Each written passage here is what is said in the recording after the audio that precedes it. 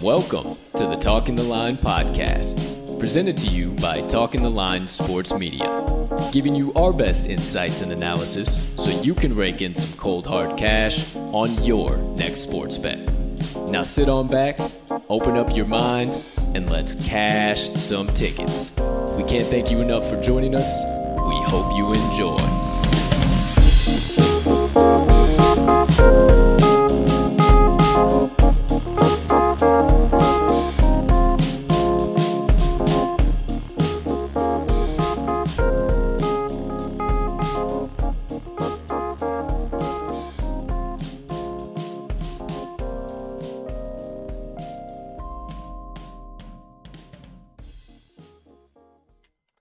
Good morning, good afternoon, good evening, ladies and gentlemen, degenerates and gamblers, far and wide. Welcome in to episode number 81 of the Talking the Line podcast. Hey, thank you so much for taking a few moments out of your day to come and kick it with the crew on this beautiful Thursday of bets. Now, if you haven't looked, bit of a light slate today, but we still got plenty of lines to talk about and plenty of analysis to dive deep into for you guys today. But before we do, apologize for a little tongue-tiedness here this morning. If you know the drill, if you don't, you're about to find out. Please smash that subscribe button on whatever platform you are currently ingesting the TTL pod on. If you are watching on YouTube, you might as well go ahead and hit that notification bell as well so you never miss the start of a live show. But if you are listening to the audio version on your favorite podcasting directory, make sure you hit the subscribe button there as well. We always release the audio promptly following the finish of every live show. Next item on the docket, if you could also be so kind, you got a couple extra seconds. Hey, go on ahead, hit that like button, leave us a comment, leave us a rating. All that good stuff. We can't tell you guys how much we appreciate it when you do, and it only helps us make Talking the Line Sports Media bigger and better for each and every one of you. And last but not least, head on over to this episode's description where you will locate the Talking the Line link tree. Within that link tree, you will find all of the TTL Crew's content so you can consume it however and whenever you please. Ladies and gentlemen, and beautiful gambling people joining us on today's show, I am your humble host, Colton, Colt45 Soroka, and once again, thank you so much for taking a few moments out of your day and choosing to come and hang out with the TTL crew, smash in some bets with us here today, and talk a little lines and everything in between. Now, I've said the crew quite a few times here, so might as well make this a full TTL crew with the man sitting to my left, the co-host of the Talking the Line podcast, my partner who I lock arm in arm with every single day and dive deep into the trenches in the daily battles with the sports books with, however today, not a very deep battle. We're going to yield our knowledge over to another special guest and a very good friend of ours. However, we'll wait to get into that. But for now, let me bring in the Sox fan, the Green Bay Packers fan, the Bulls fan himself, everything in between, ladies and gentlemen. The man, the myth, the degenerate gambling legend himself, Mr. Riley Armax Magnuson. Partner, how you doing over there today, pal? My man, I'm doing pretty damn solid. Had myself a nice little evening last night, as did the both of us. But yeah, I'm feeling pretty damn solid, man. It's nice little thirsty Thursday, and I'm feeling pretty damn all right. I don't know about you. Thirsty Thursday. See what's on your mind for this afternoon, huh? Ready to rock and roll already? Might need to take a break on that anyways, but hey, it's Thirsty Thursday nonetheless. Hey, either way, if you're enjoying a few brewskis today on Thirsty Thursday, cheers to you. Yeah, you did have... Yeah, I mean, Monday and Tuesday had to enjoy the Coors being in, the events being in Coors Field. Took the night off last night, and, probably will tonight too. Who knows? Who knows? Maybe it's time to bring it around the tracks. Who am I to say what you do with your drinking life? It is not my place anyway. However... You said you had one hell of a day yesterday, Mr. Magnuson. You sure did, kind sir. As did the both of us. We both did. You blessed us, however, with quite a few plays. Had a 4-1 day yourself. I had a 3-2 day myself. And hey, why just talk about it? Why don't we show it? So live on your screen now, ladies and gentlemen, yesterday's best bets of the day. Here you go. Here you have it. I hope you decided to bet with us yesterday. We had an 8-3 day across the board, up 4.75 units. Our-Mags, obviously, there you go, 4-1. The only one he lost was that third quarter over. We should have known. We had a discrepancy on it. It was all goofy anyway. We should have just scrapped both plays and let him die. But either way, we played him anyway, and we also had a same-game parlay going, and that and my Bobby Portis plus the first half win were the only things to not hit on that same game parlay. So very, very close to hitting that bad boy. But hey, my 3-2 over there, we cashed a nice plus money parlay. Sir, you did. I hope you hit that player performance double. We hit Chris Middleton 3+3s and the Bucks to win. I also told you yesterday that hey, I do believe that we'll see Chris Middleton get in the post-game interview, and here we are, ladies and gentlemen. Here we are. There you have it. He got the post-game interview, and then the TTL Crew's best bet of the day down there right next to us, the Bucks -4.5. Everybody was back in the Suns +4.5. No chance, no shot. We're cashing that one all day long. So once again, I hope you guys roll. Sorry. Oh, go ahead. I pulled the rabbit out of our hats on that one. Absolutely. Bucks were covering for a total of 17 seconds, at least like 20 seconds total in that game. Yeah, the Suns had a 97% chance to cover with 3 minutes left in the game, and we still got it, boys and girls. So that's what we're talking about. With all that being said, time to get back to us mainly here on the screen. There goes all of yesterday's best bets of the day. Absolutely terrific day. Nice day to build the bankroll, especially with there not being much action going on here today, ladies and gentlemen. If you haven't looked, one MLB game on tap here today. The Red Sox, #Dirty Water, going against #Squad Up, the Bronx Bombers, the New York Yankees. Going to be starting this series. However, there was no pitcher announced when we were doing some analysis on it. I still don't believe there has been a pitcher announced. My partner's going to check into that as I'm talking to you guys here. And, you know, as smart handicappers, there's no reason to force a play on that. Right. So what are we going to be doing in today's show if we don't want to force a play on the lone game? Well, you also know that, hey, we're not soccer handicappers. Well, at least when it comes to some of these. I looked through the CONCACAF here today, but didn't see any real solid value. Canada -1 would be interested potentially, but no crazy value I was taking out of those games. And then obviously neither one of us capped tennis worth anything. And we already gave you our British Open picks yesterday. We've dove into the world of MLB. We've gave you every stat trend analysis. If you didn't catch all of that, go back to episode 78. You will find every trend, every stat, every bit of analysis you need to make you a successful bettor in the second half of the MLB season. But as for today, we are going to dive into the Yankees and Red Sox matchup. But I told you in the intro here, we're not going to be making a pick on anything. We're going to yield to the all-knowing, ever-present, ever-powerful money line dice, ladies and gentlemen. That's right. They're not ready to quite wake up yet here today, so we're going to save them, relax them off to the side of the production studios here, but they will be giving us their best bets of the night for the Boston Red Sox and New York Yankees matchup. If you needed any more reason to order yourself a set of money line dice, today is the perfect day to do so. No kidding. Literally could not be a better day. These days are what the dice are made for. So once we get into that segment, everything, I'll let you guys know, as always, how you can get your own set if you want to start rolling along with the crew. We also had a couple other trends on Monday as far as the MLB goes that didn't have a chance to get into. So want to bring you guys a little extra analysis and trends, some key straight up ATS and over-under numbers that I'll bring you here in the first half of the show. That'll wrap up everything betting portion-wise. So that will we'll also look ahead a little bit here going into tomorrow. MLB fully back in session tomorrow, 16-game slate. So it'll be back to business as as usual for the TTL pod. So make sure you tune in definitely for tomorrow's show.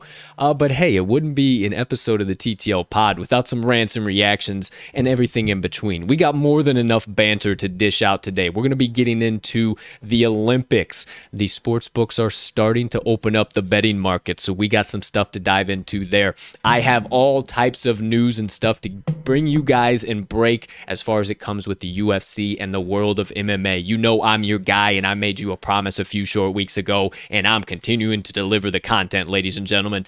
And also, we'll talk a little MLB, a little NBA, a little NHL. Even though the season isn't going on, we still got stuff to talk about. So let my partner scroll through the agenda to see what all we have in store, and I'll let your minds wander down those rabbit holes for today's rants and reactions. And then, last but not least, you guys give us your time, your support, your following. So I like to give you a little bit back in return. Colts Motivation Minutes today going to be giving you a message on stop worrying rather about tomorrow. Let you also think about that, and make sure you stick around for the very end of the show. Get you a little extra inspiration to go on and get you through this Thursday and through the the rest of the week. Not west over there, the rest of the week. With all that being said, ladies and gentlemen, partner, anything you need to drop down before we get right into it?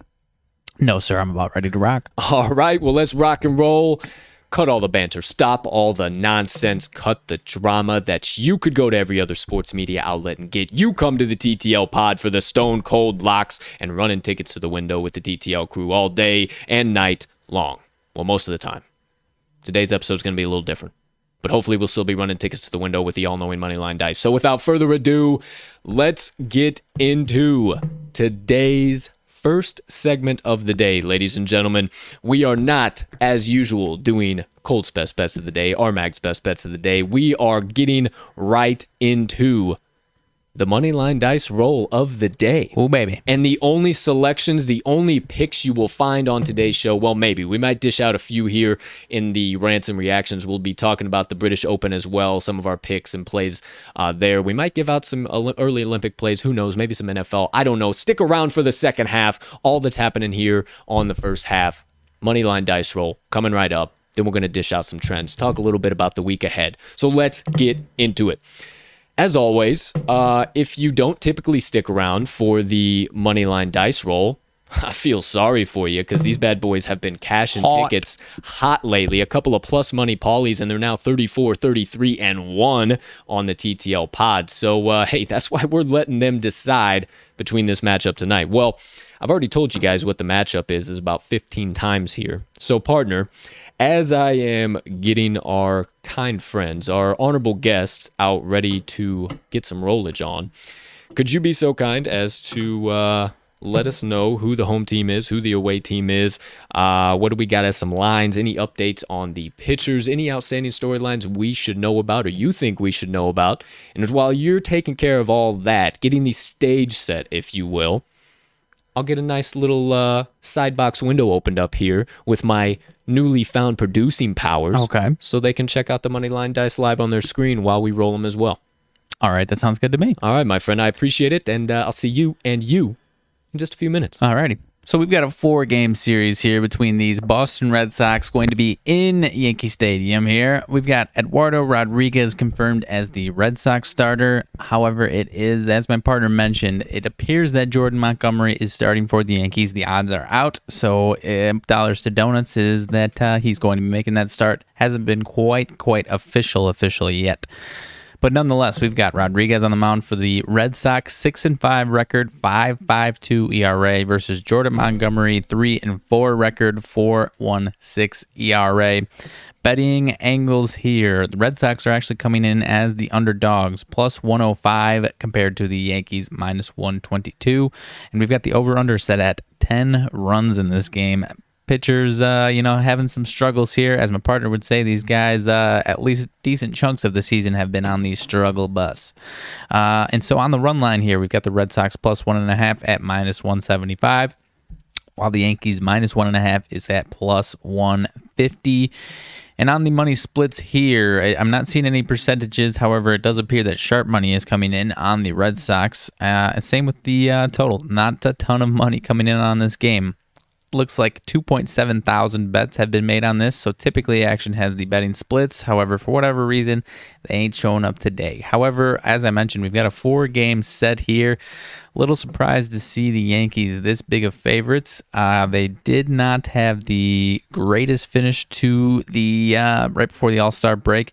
Not bad, actually. Had a couple battles with the Astros, obviously, but the Red Sox, one of the better teams on the road here, and the Yankees barely over 500 at home. So you have to think that these Red Sox bats are going to be rested up and traveling well. But as my partner mentioned to me this morning, one reason you might want to take the Yankees is they've been scorching hot versus left-handed pitching, and Eduardo Rodriguez has, kind of been a revolving door for teams that like to hit left-handed pitching against the Yankees in his career. Few guys that have some nice numbers here. Gleyber Torres in 368 career against Rodriguez, 7 for 19. Gio Urshela, 6 for 19, 316 average. Luke Voit, 5 for 13 with a homer. So a couple guys that might have a nice night here. And DJ LeMahieu, 5 for 16. So, it might be some Yankees that are going to have some big nights. Not going to be, at least historically, might not be the guys you're expecting. Aaron Judge, Giancarlo Stanton, those guys have actually struggled against Eduardo Rodriguez. But I'm expecting some of these, guys deeper in the lineups here for the Yankees to have some nice at-bats against Eduardo Rodriguez. But I think it might be kind of a shootout. So, as we like to say, we don't know what the hell is going to go on with this game, so we leave it to the freaking dice. Not the freaking dice. The best dice on the planet, yes, sir. My friend. I will so kindly correct that statement. That was more of an endearing. The freaking dice. Not them freaking dice. All right. Dice. Well, there you see it, ladies and gentlemen. We did that to your bookie yesterday. Destroyed the absolute mess out of him. Once again, hope that you bet. Laid it on up over to my partner. He slammed it on down for the rest of us here. So we all met you at the pay window last night. But hey, we talked about that enough. Yeah, we did. Let's let the dice have their time. Real quick, it's going to get real wild on the screen right now. Real wild. Everything's going to change. All right, there we go. We're in beautiful standing now. Let me make sure everything is looking well over here. All right. Okay, ladies and gentlemen, without further ado, live on your screen for the first time on this beautiful July 15th, 2021. Had to make a double check. Just had to make sure. If you didn't check your calendar, now you know too. Like me. These days just kind of blend together. All right. Sounds good, Matilda. Without further ado, now live on your screen, the honorable guest, the Moneyline Dice. Today's Moneyline Dice roll of the day is now live. All right. We might have a special guest coming in. Somebody's looking absolutely crazy right now. Hey, be cool. Goodness gracious. Cool. I thought she was... Okay, we're good to go. She is not going to be jumping live on the production studios. Hey, we might still have a guest appearance by Miss Matilda, but not quite yet, ladies and gentlemen. So, as my partner... Got the wrong one. Oh, either way.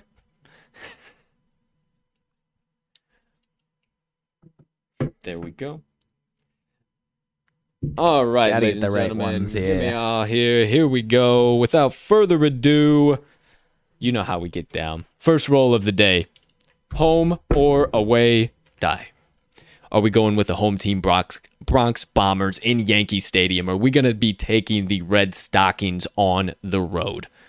Without further ado, we all find out in 3, in 2, in 1. Red Sox. Away team Red Sox it is. So, first roll of the day. The away team Boston Red Sox. Now, unofficially, will we be taking the Red Sox plus 1.5, right around minus 175? I believe I heard you say, partner. Or are we going to take a little bit of extra juice, plus money Paulie on the money line? We all find out in 3, in 2, in 1. Money line. It is, ladies and gentlemen. All right. There we are. There you go. There you have it. Now, First unofficial pick of the day is the Boston Red Sox money line. Will the dice be doubling down on that pick, telling you this is all you need to take here today? Will they be signaling you to turn your attention to the total of 9.5 runs right now? It was actually 10 when I just looked. It is. Oh, it has now ticked up to 10 runs. Will they be telling you to look there and giving us a play from that aspect? Or are we going to be giving them a little extra screen time here today and giving them an entirely new role altogether? Once again, for the final time, maybe. We all find out in 3, in 2, in 1. Away money line. A nice little double down for your Thursday evening. I love to see it, Dice. Really thought we might get a re-roll since we got not a ton going on here. Gotta get the legs straight. The dice have spoken! If you want to guaranteed take 1 ticket to the window tonight, no questions, no concerns, no qualms, nothing in between. Lock in right here and right now. Boston Red Sox money line doubled down by the money line dice. Boy, oh boy, did it feel good to do that, pal. I haven't done that in 3 days now. 3 days now, eh? Well, actually, it's been 5 I was gonna because say, we you got didn't- Saturday and Sunday, so. Huh? I haven't done it since last Friday. We don't have a show on We had the Saturday dice and on Sunday. Monday. But I didn't do that. Yeah, because it didn't pick your team. Well, yeah, that's right. Either way, the dice cashed the American League money line, and they didn't go to the total or anything, or did they? No, we we just did we straight just up. rolled the home away. Yeah, because we dice. did That's we right. did we like the under 11 Oh, yeah, so yeah, much, that's right, and that's right. and the under 11 cashed. Right. So the dice are 1-0 on this week. They sided with Mr. Magnuson in the TTL showdown and cash moneyed. So looking to go 2-0 this week, add to their record, move to 35, 33, and 1 on the TTL pod.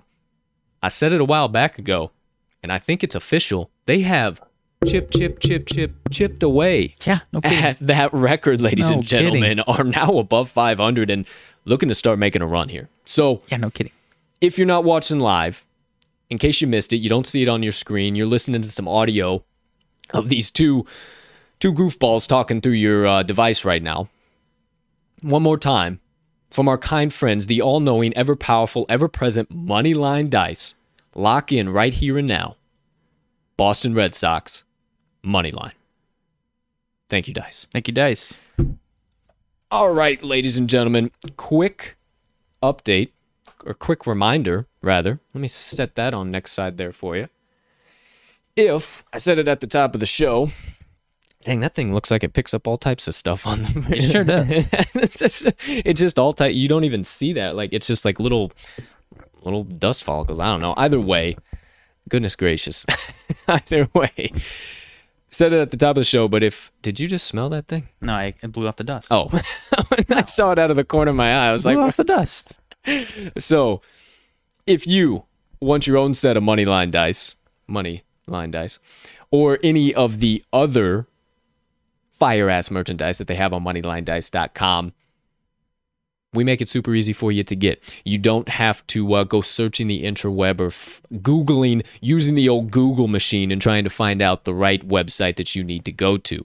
We put the Moneyline Dice website link right in this episode's description, all the way at the bottom. And then, because we like you guys and we appreciate you so much, we're giving you a little additional in between. If you go to checkout, once you get everything in your cart, enter code TTL10, TTL10 at checkout. You're going to get 10% off your first order at moneylinedice.com. Now, in case you didn't hear that offer code or you missed it or whatever the case might be, we put it in this episode's description too. So you know how big of backers we are of the Moneyline Dice. We absolutely love their product. We use it every single day on the show when it actually permits us and we don't have dead time of sports going on. If you did read the title, this is just straight dead time update right now. They're the perfect commodity, if you will, for this time of the year as well. If you got just 1-2 games on the slate and you like none of the value, but you still want to have a little bit of juice in there because you're a degenerate just like us, get you some fucking money line dice and start rolling with us, pal. I'm telling you, it changes the game. They got a tracking book so you can keep track of everything and you don't even have to write it all down. Hell, you can keep track of that. You can watch your next UFC fight card and keep track. You can judge your own way of the whole fight. They have an MMA judge scorekeeping book. They have all types of stuff on there. Just head on over there. I don't need to tell you all about it. You know how much we love it. We have their merch. We have more than just the dice. Go get your own. Enter code TTL10 at checkout. You'll get 10% off your first order. And I'm telling you, ladies and gentlemen, you are not going to be disappointed. If you would be, we wouldn't be rolling these damn things every single day on the show. That's how much we love them. So get your own, man. I'm telling you, you're going to love them. You're going to start cashing tickets. And you can start rolling right along with the Moneyline Dice and the TTL crew. So there you go. There you have it, ladies and gentlemen. The Moneyline Dice. Thank you, Dice. Thank you, Dice. All right, ladies and gentlemen. So there we have it. Today's Moneyline Dice roll of the day. Now, get those in there. And make sure we close everything out. Everything looking in good standing order. Got to put on my producer hat real quick. Get rid of that. See you later, alligator. After a while, crocodile. And we're live right now. Oh, hey guys. Back on the show, host Colt 45 Sroka is live on your screen again. Here we are going. Hey, so that takes care of all the bets. Actually, while we're talking about it, I'll we're actually going to need to open this up later, but I'm going to hammer in the Red Sox money line while we're talking about it. No question, just to prove to you that I always back the dice. No questions asked. I follow wherever the dice may lead. I can assure you of that. So real quick, just so I don't forget, Red Sox money line currently plus 102 on the FanDuel Sportsbook. So obviously, you're such a good. Pardon me, excuse me. All right, here we go. So, obviously, not a whole lot of other bets, anything else to dive into on that end. Going to be a bit of a shorter episode on this aspect, first half of the show. Probably a shorter episode all in general, just because it is it's dead time right now. We currently just lived through I don't want to say the worst 3 days in sports, but we had some good sports action, but just very, very minimal, limited action. I would say today might be one of the worst sports days of the entire calendar. Yeah, it's pretty rough. Like if you're a fan of the All-Star Game, Home Run Derby, you can you can get through it. Yeah. You can absolutely get through it. But one MLB game, and that's it. Honestly, just with handicapping MLB now for a full half of a season and knowing the pitchers and the lineups and everything like the back of our hand, I don't know where the value is there. The dice told us Boston Red Sox money line, but I couldn't call it this morning. Right. It was a coin flip to me, a dice roll, if you will. So that's why we went there. But we will, because we would. We did. Absolutely. However, didn't want to just leave you guys with that. Wanted to give you just a few key trends that I didn't have time to get into here on Monday's show. Actually, as a reminder, hell of a time to remind you guys about that. If you want to get more trends, more analysis, more everything about the first half of the MLB season going into the second half of the MLB season, everything in between, we covered it all in the All-Star Break special edition of the TTL Pod on episode number 78. So that is Monday's episode. Go back to episode number 78. You'll get all of our trends, insights, analysis for the outlook for the second half of the MLB season going forward. Definitely going to help you guys be better bettors and make us be better handicappers too. So go check that out. But a couple of things I didn't get into because it is a quite windy episode. We spent about an hour and a half just on MLB alone, and we typically only take about 45 minutes or so for the betting portion of the show. So that's how you know we dove deep. But a couple things I wasn't able to get to, and I really, really think are critical, and I think you guys should know about in at least some capacity at the bare minimum, are some key straight up trends, ATS trends, and over under trends.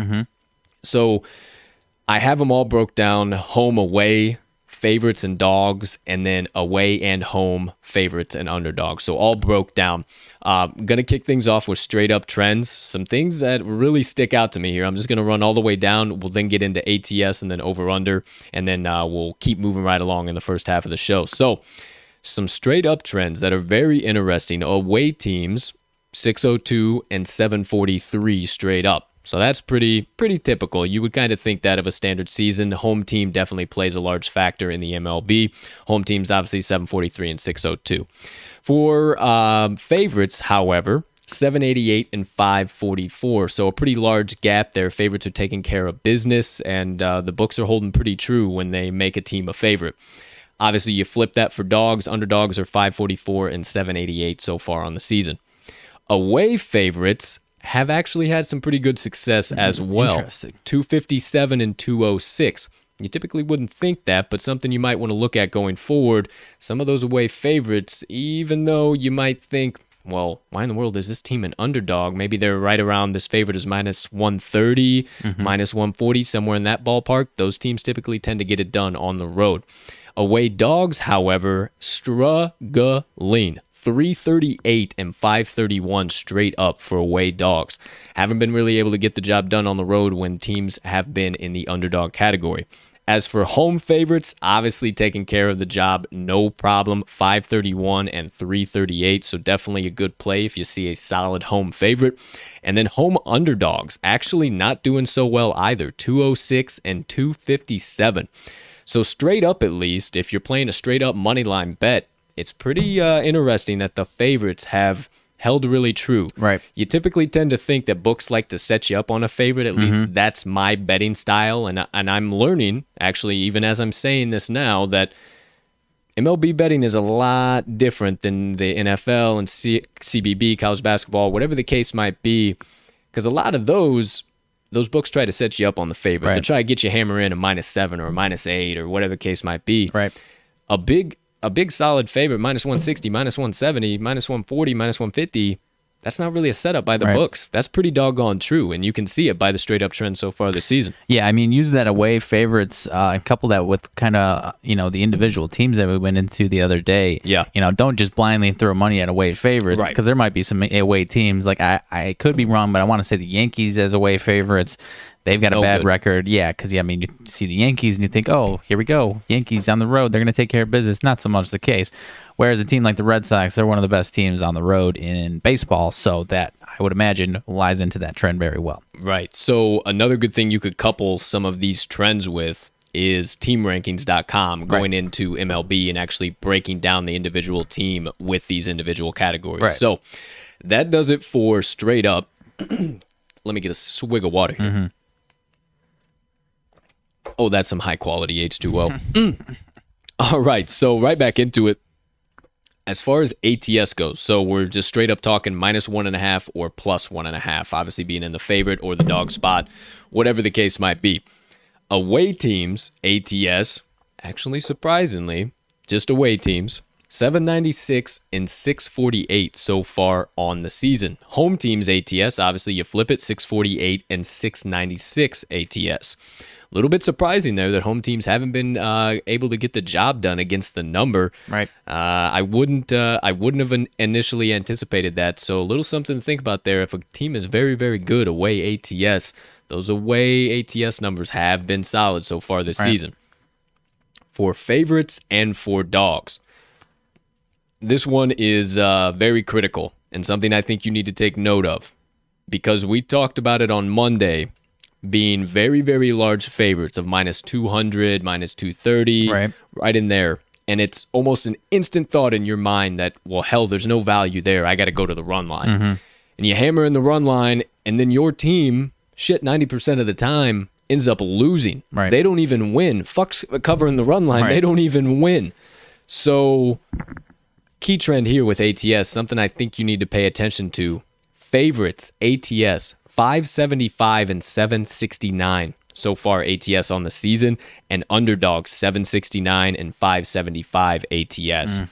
So that -1.5, you really have to be in the right spot. One thing that I've really learned personally, I don't know about you, partner, anything you can add to that, but One thing I've really learned is that -1.5, when it generally is screaming at you to take the -1.5, that is generally the time that you should probably try and find some other value in that game. Right. I mean, again, couple it with the the individual teams in certain spots. I mean, you look at a team leading the pack. ATS is the San Francisco Giants, also the best team in the league. So that team, takes care of business when they need to. Whereas some other teams that are, maybe a little bit above 500, they might be, well under 500 as far as ATS is concerned, because they, they're just not that good of a team, right? And they just don't get it done. -1.5, and like you said, they often lose that game, and it's it's a gut punch because you're thinking they're going to win by 4 or 5 plus, but that's why you got to look deeper.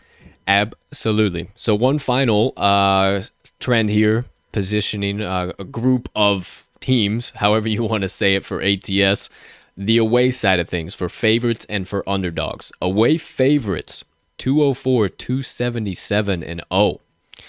Away dogs, 492, 371, and 0.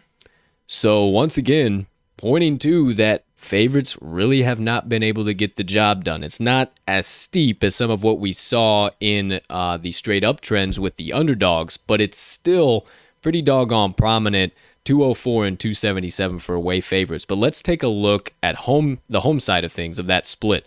Home favorites, 371 and 492. So we're talking 121 more losses as home favorites. That is pretty doggone staggering. Right. You would think that a home team would be able to cover their run line no problem most of the time. Not the case. You need to look a lot deeper when you're looking into those things. And home underdogs, 277 and 204. Obviously, you flip that from away dogs, but or home favorites, I apologize. But yeah, home dogs 277 and 204. So if you get into those good spots, I know sometimes it's not the most valuable, so you got to pick the right spots to play it. Very valuable team on the +1.5. Actually, we'll see what happens here with that pitching staff and with that offense, most importantly. So the Detroit Tigers, they started to pick things up not only on the money line, but definitely +1.5. Sure. Sometimes you want to stay away when it's the -170, -180, but hey, it's all about making money in this racket. Right. And if it's a very good, valuable play, I suggest you take a look at the +1.5. Anywhere, especially if you're getting plus money on a +1.5. Question it, because obviously it's going to be a little bit riskier, but definitely couple some of these trends into it and use team rankings and anywhere else you can find some ATS trends with that particular team you're trying to back on the +1.5 run line. Yeah, I mean, you think about a team like the Baltimore Orioles, you say, oh, they're terrible. They're one of the worst teams in the league. They've got a +500 or over 500 record as an away dog, ATS, 23 and 21. And as my partner mentioned, often more times than not, you're going to see that at a pretty decent price.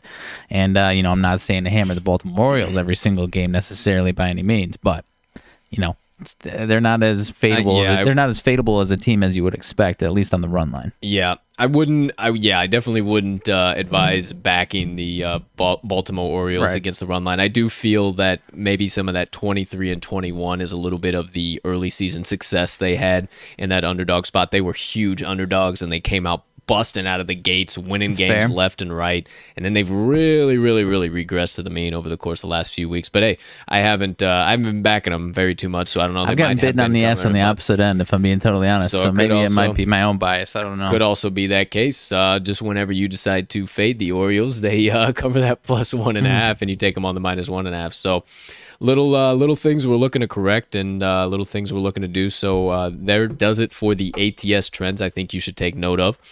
And then for some over-under trends. You always love to play a good total, so why not? We got non-extra inning games. We have seen 574 overs and 588 unders. So not much of a disparaging look there. You can't really make a whole much of it. What I've really found is that the weather matters hugely. Pitching matchups, hugely. Injuries, obviously. Injuries don't play as big of a factor in MLB as a lot of other sports, but it does loom large sometimes. Bullpen is very, very important when you want to look at a total. If you love the starter, what the hell is that bullpen going to do for him once he goes out in the 5th, 6th, or 7th inning? Those are some really key things to look at. I have been more of an under guy this year, honestly, but you got to find the right spot for those overs, because those overs can be really, really profitable because of that number you're seeing on unders, you might get a -106, a -104 on an over when typically you would get it right at -110 or worse. Right. So I don't know.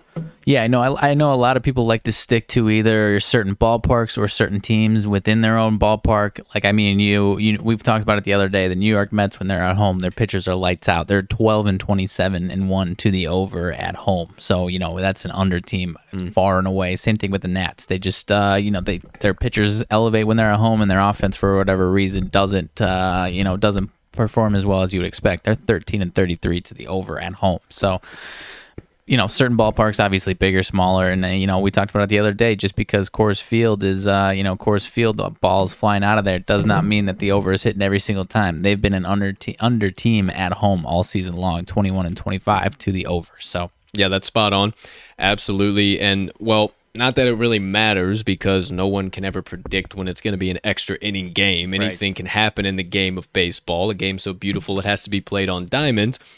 But might as well cover it too. Extra inning games. We've seen 75 overs and 51 unders in the grand total 126 extra inning games so far in this MLB season. Me and Mags are still waiting for that game where it's tied 1-1 or 2-2, and we have a back and forth away run, home run, away run, home run, away run, home run. I can't say that back and forth. Try and go ahead and say it right now. If you think I'm messing around, it's a hell of a tongue twister. However, it'll just continue to do that until the over hits, and then finally the home team walks it off or the away team finishes it. But for a good 10th, 11th, 12th, 13th, maybe 13th inning, and it just continues to pile up until that over hits. We're still waiting for that to happen, but it does look like it has been pretty consistent. Teams will, because I've seen that the key numbers of the totals, those unders are only going under by a run or two runs. Like, it's not they're staying under by a million. It's just been really, really doggone tight, and the books have been really, really good at rating the games and where they think the runs are going to be at. So if it does go into extras, though, it seems a pretty safe bet that you're going to go over. So fingers crossed, if you got one of them over tickets and you're only down by a run or two, let's get into extra innings here, boys. That's what you want to be thinking. Overall, all games combined, 649 overs and 639 unders. So pretty much 50-50 split. That's a tough market. If you need to, that is exactly what I was going to say. If you needed any reason to stay away from that tough-ass market of the over-under trends, the over-under markets in the MLB, there you go. There you have it. 649 and 639 over-under so far on the season. So I don't know. Maybe we'll choose to stay a little bit away from those bad boys. Maybe that's not where the value is. Obviously, looking ahead so far this season, Mags is already hammering one in later. No. I was basically agreeing with you. I mean, we have stayed away from them for the most part, at least as far as our favorite bets. Sometimes I'll find a really, really valuable one, and any that I have put on the pod, they have been pretty doggone consistent. Sure. Outside of that, no clue what's going on. So there you go. There you have it, ladies and gentlemen. That is the few MLB trends I wanted to give you, just straight up ATS and over-under, some things to look at going into the second half of the MLB season. One more reminder, if you needed more information, you want more trends, you don't want to go scouring the internet looking for it, we deliver it right to you. Go back to Monday's episode number 78. Mr. Shohei Ohtani is right on the cover, so you can't miss it. Hit that bad boy, watch on through. The first about hour and a half is nothing but MLB stats, trends, analysis, insights, and everything in between. So make sure you go check that bad boy out. Outside of that, unless you got anything you need to bet on, partner, that about does it for my first half of the show. Yeah, I've got Joey Chestnut doing some clam eating competitions tonight. No, Okay. I'm just kidding. I have no idea. I don't think that's happening. Any over-under on that bad boy? I don't even know why I said clams. I can't eat shellfish. Otherwise, I'd have my own opinions on how much I could eat this and that. But clams, I could take down. Now, shrimpies, oh boy. Shrimpies. Oh boy. You stick me in a Red Lobster during all-you-can-eat shrimp season, you might as well pack a fucking hand truck with you as well, because you're going to need it to get me out of that place. I'm going to gain at least 70 pounds. And myself, because I'm allergic, so we would be... so you'd just be blown up into a balloon. Correct. Okay, so there you go. Bring 2 hand trucks, just in case he comes with me or you find him along at a Red Lobster during all-you-can-eat shrimp season. You never know what rabbit holes you're going to get into here at the TTL pod. But that does it Ladies and gentlemen, for the first half of the day's show, we hate it as much as you do. We're degenerates. We want bets. We want to have stuff out there. We still got a little bit to talk about here as far as bets and some updates coming in the second half of the show here today. So if you are sticking around for that, coming right up. But if you're headed out of here, you just stuck around, wanted to see the money line dice roll, get a few extra MLB trends, stuff like that. You're headed out of here. Have a spectacular rest of your Thursday, unless you have other plans, my friends. We will see you back on tomorrow's show because that's when the real action kicks back off again. The second half of the MLB season is back underway, and we are putting the money train firmly back on the tracks, stoking the fire, and steaming down towards Money Train Mountain. You best believe it. We might make a pit stop or two on Bankroll Builder Lane. Who knows? Who knows what happens? But I'm telling you, we're leaving the station, and y'all best get on the tracks with us tomorrow. Even if you make it on the caboose, just make sure you're on the damn train because the money train is leaving the station, ladies and gentlemen. So if you are really out of here, have a spectacular rest of your Thursday once again, and we'll see you on Around the Corner for tomorrow's show because you know the drill. We need your help bankrupting these sports books one play at a time. So peace and love. We'll see y'all later. But for those of you sticking around for the second half of the show, it is almost time to get into the hot takes, to deliver the nitty gritty, to discuss things that few sports media outlets are allowed to because of FCC regulations. Is that true? But you will find none of that here because we make up whatever the hell we want and we talk about whatever we damn well please. So without further ado, it's time to get into the second half of episode number 81 of the Talking the Line podcast on this beautiful July 15th, 2021, this Thursday of bets. Let's get into today's rants and reactions.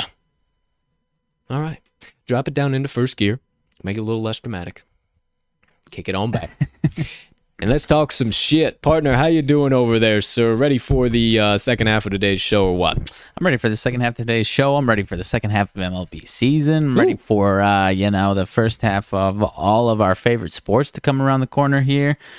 Sick nasty, that's some good stuff right there. Sick nasty. A couple of things that I won't announce this one yet because I want to look into this and have some stuff we can talk about. I wasn't gonna do that. I won't announce this one yet. So you'll know once I announce the first one about the second one. New partner I would love to announce. Have tried a few of their products in the past, and I've absolutely loved them. I actually have some ordered and some on the way to get it back in the system, get it trying again, because I really, really liked it when I was super duper active. Yeah. Anybody that knows me working out and exercising, that is part of my routine, part of my regimen. Well, since COVID, it really took a toll on me. I wasn't able to find really a good local gym, anything like that, and finally starting to be able to get back into it a year later. Holy shit, was that a long break.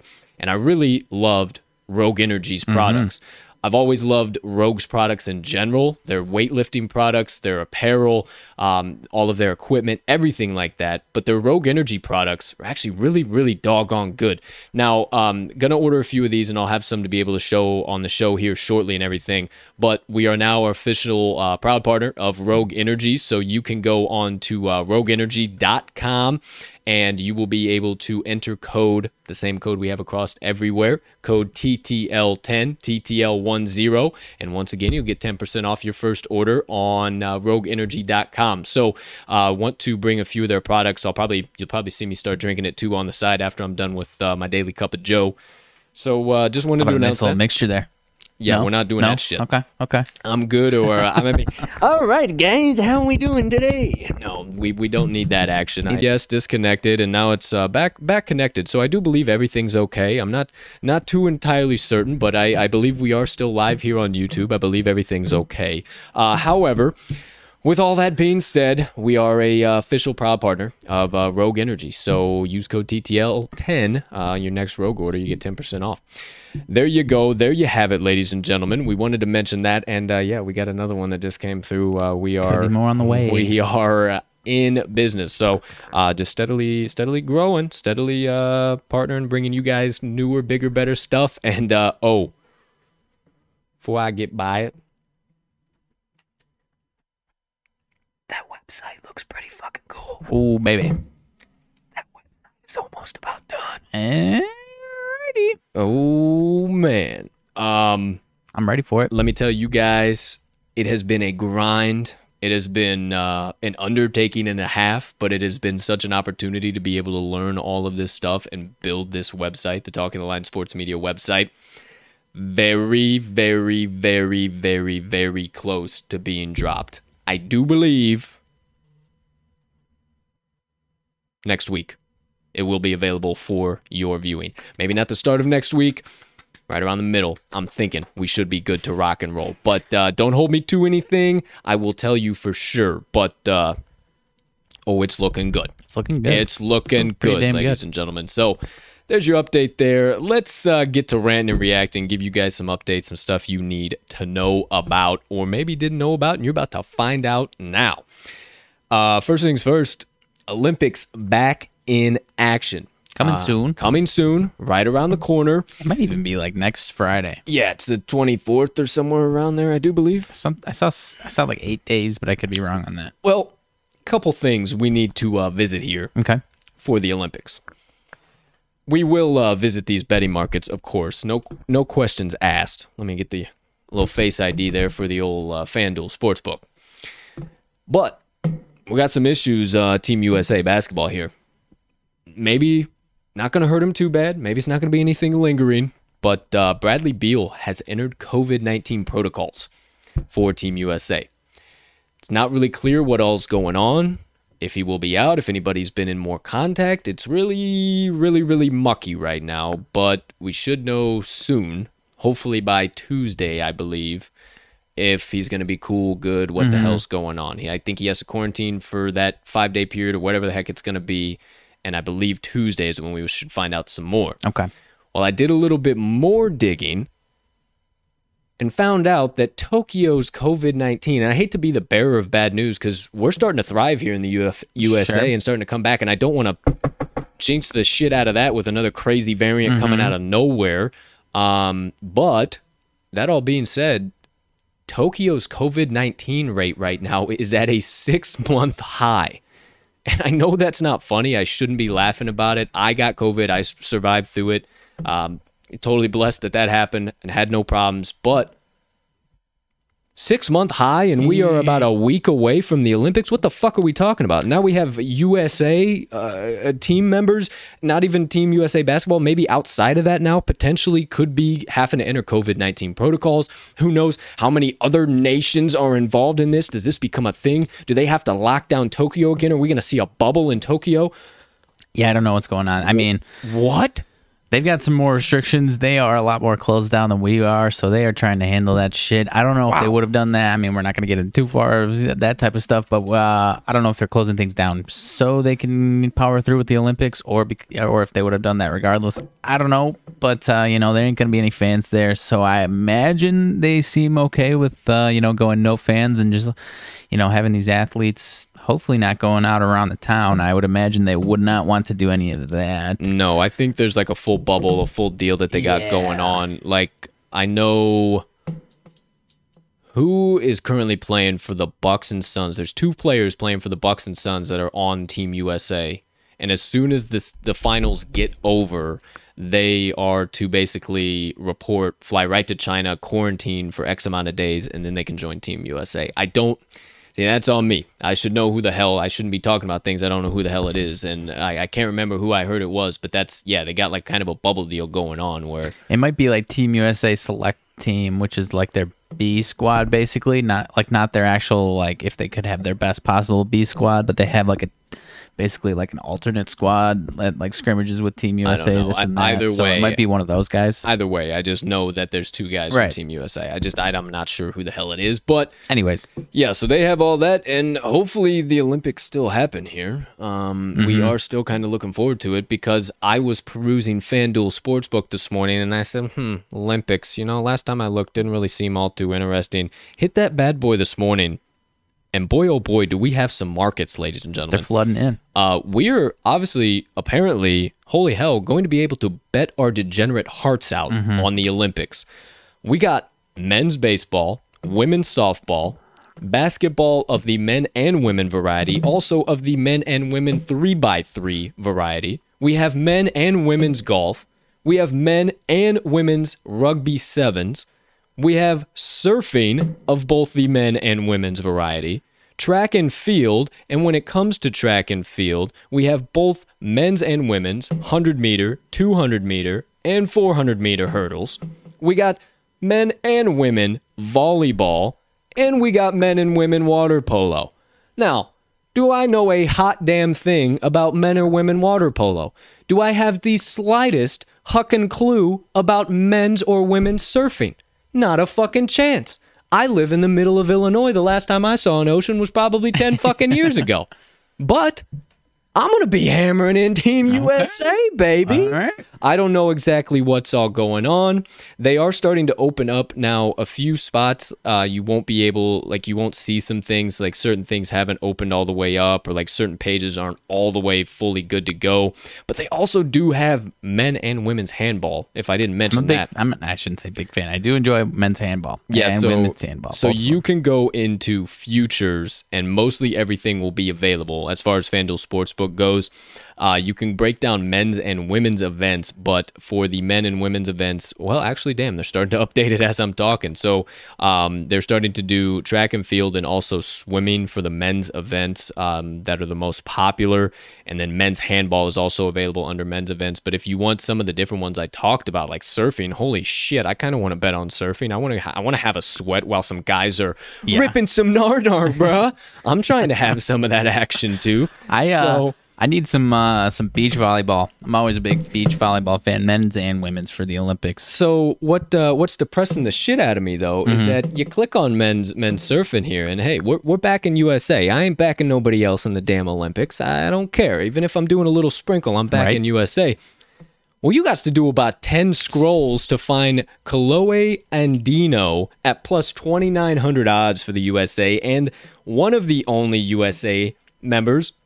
You got to go even below that to find John Florence for Team USA at plus 600. Now, why he's all the way below there and plus 600, I have no idea. But Interesting. maybe John Florence is worth a little bit of a sprinkle in men's surfing John. for Summer Olympics 2021. You heard it here first. Who the hell knows? I don't know. Kolohe Andino definitely sounds more like a surfing type to me. So my expert analysis on surfing is bet on guys that sound Hawaiian. No, not actually. Okay. Hey, either way. More Hawaiian. I mean, look at, to get real stereotypical with names, look at the Italian soccer team and all the Italian sounding names they had. They crushed it. Hey, I'm going to walk you out of this rabbit hole before you get too deep into that rabbit hole. And we're going to go into some other Olympics before you have to walk out of that bowl in the China shop. We got also what I'm really interested in, and because I don't know if there's going to be any value outside of the USA medal winners right now. Team USA is the most gold medals right now at minus 750. Like, it's not even a joke. Like, China and Japan are the next closest, plus 470, and I think they're just being nice because it's in Japan. Plus 2200 is the next closest. Jeez. Everything else, I mean, is plus 4,000 or above. There's nobody even close. So I don't know. Most medals in general, USA minus 2,000. So what it's seeming like to me, partner, if I were a betting man, which I am, holy hell in a handbasket. USA's gold medal totals is at 43.5. The next closest is China at 36.5. Okay.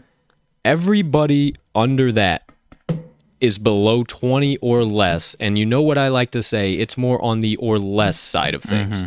Incredibly or less side of things. So it looks like old USA is set for dominance in the Summer Olympics of 2021. I mean, I feel pretty unpatriotic if I didn't hammer the over on the Olympic on the U.S. gold medal total. You're getting it minus 114 Hopefully for it's not a both trap, sides. though. They're like, oh, these patriotic sons of bitches are going to hammer First this time over, no making money question. on the Olympics, I know. Like, Doesn't that make sense, though? Yeah, it does. Yeah, it definitely does. Especially FanDuel's sportsbook director. I don't think he's American. I don't think so. No, well, he could be trying to set us, our patriotic asses up. Who knows what the hell's going on? Setting everything high and far and long, so we'll dump boatloads of money into it, and this is the worst USA Olympic season in history. But am I going to hammer the under? Fuck no. No, not a chance. No question. Not possible. But yeah, a lot of actually in track and field, there's a lot of great odds on Team USA athletes.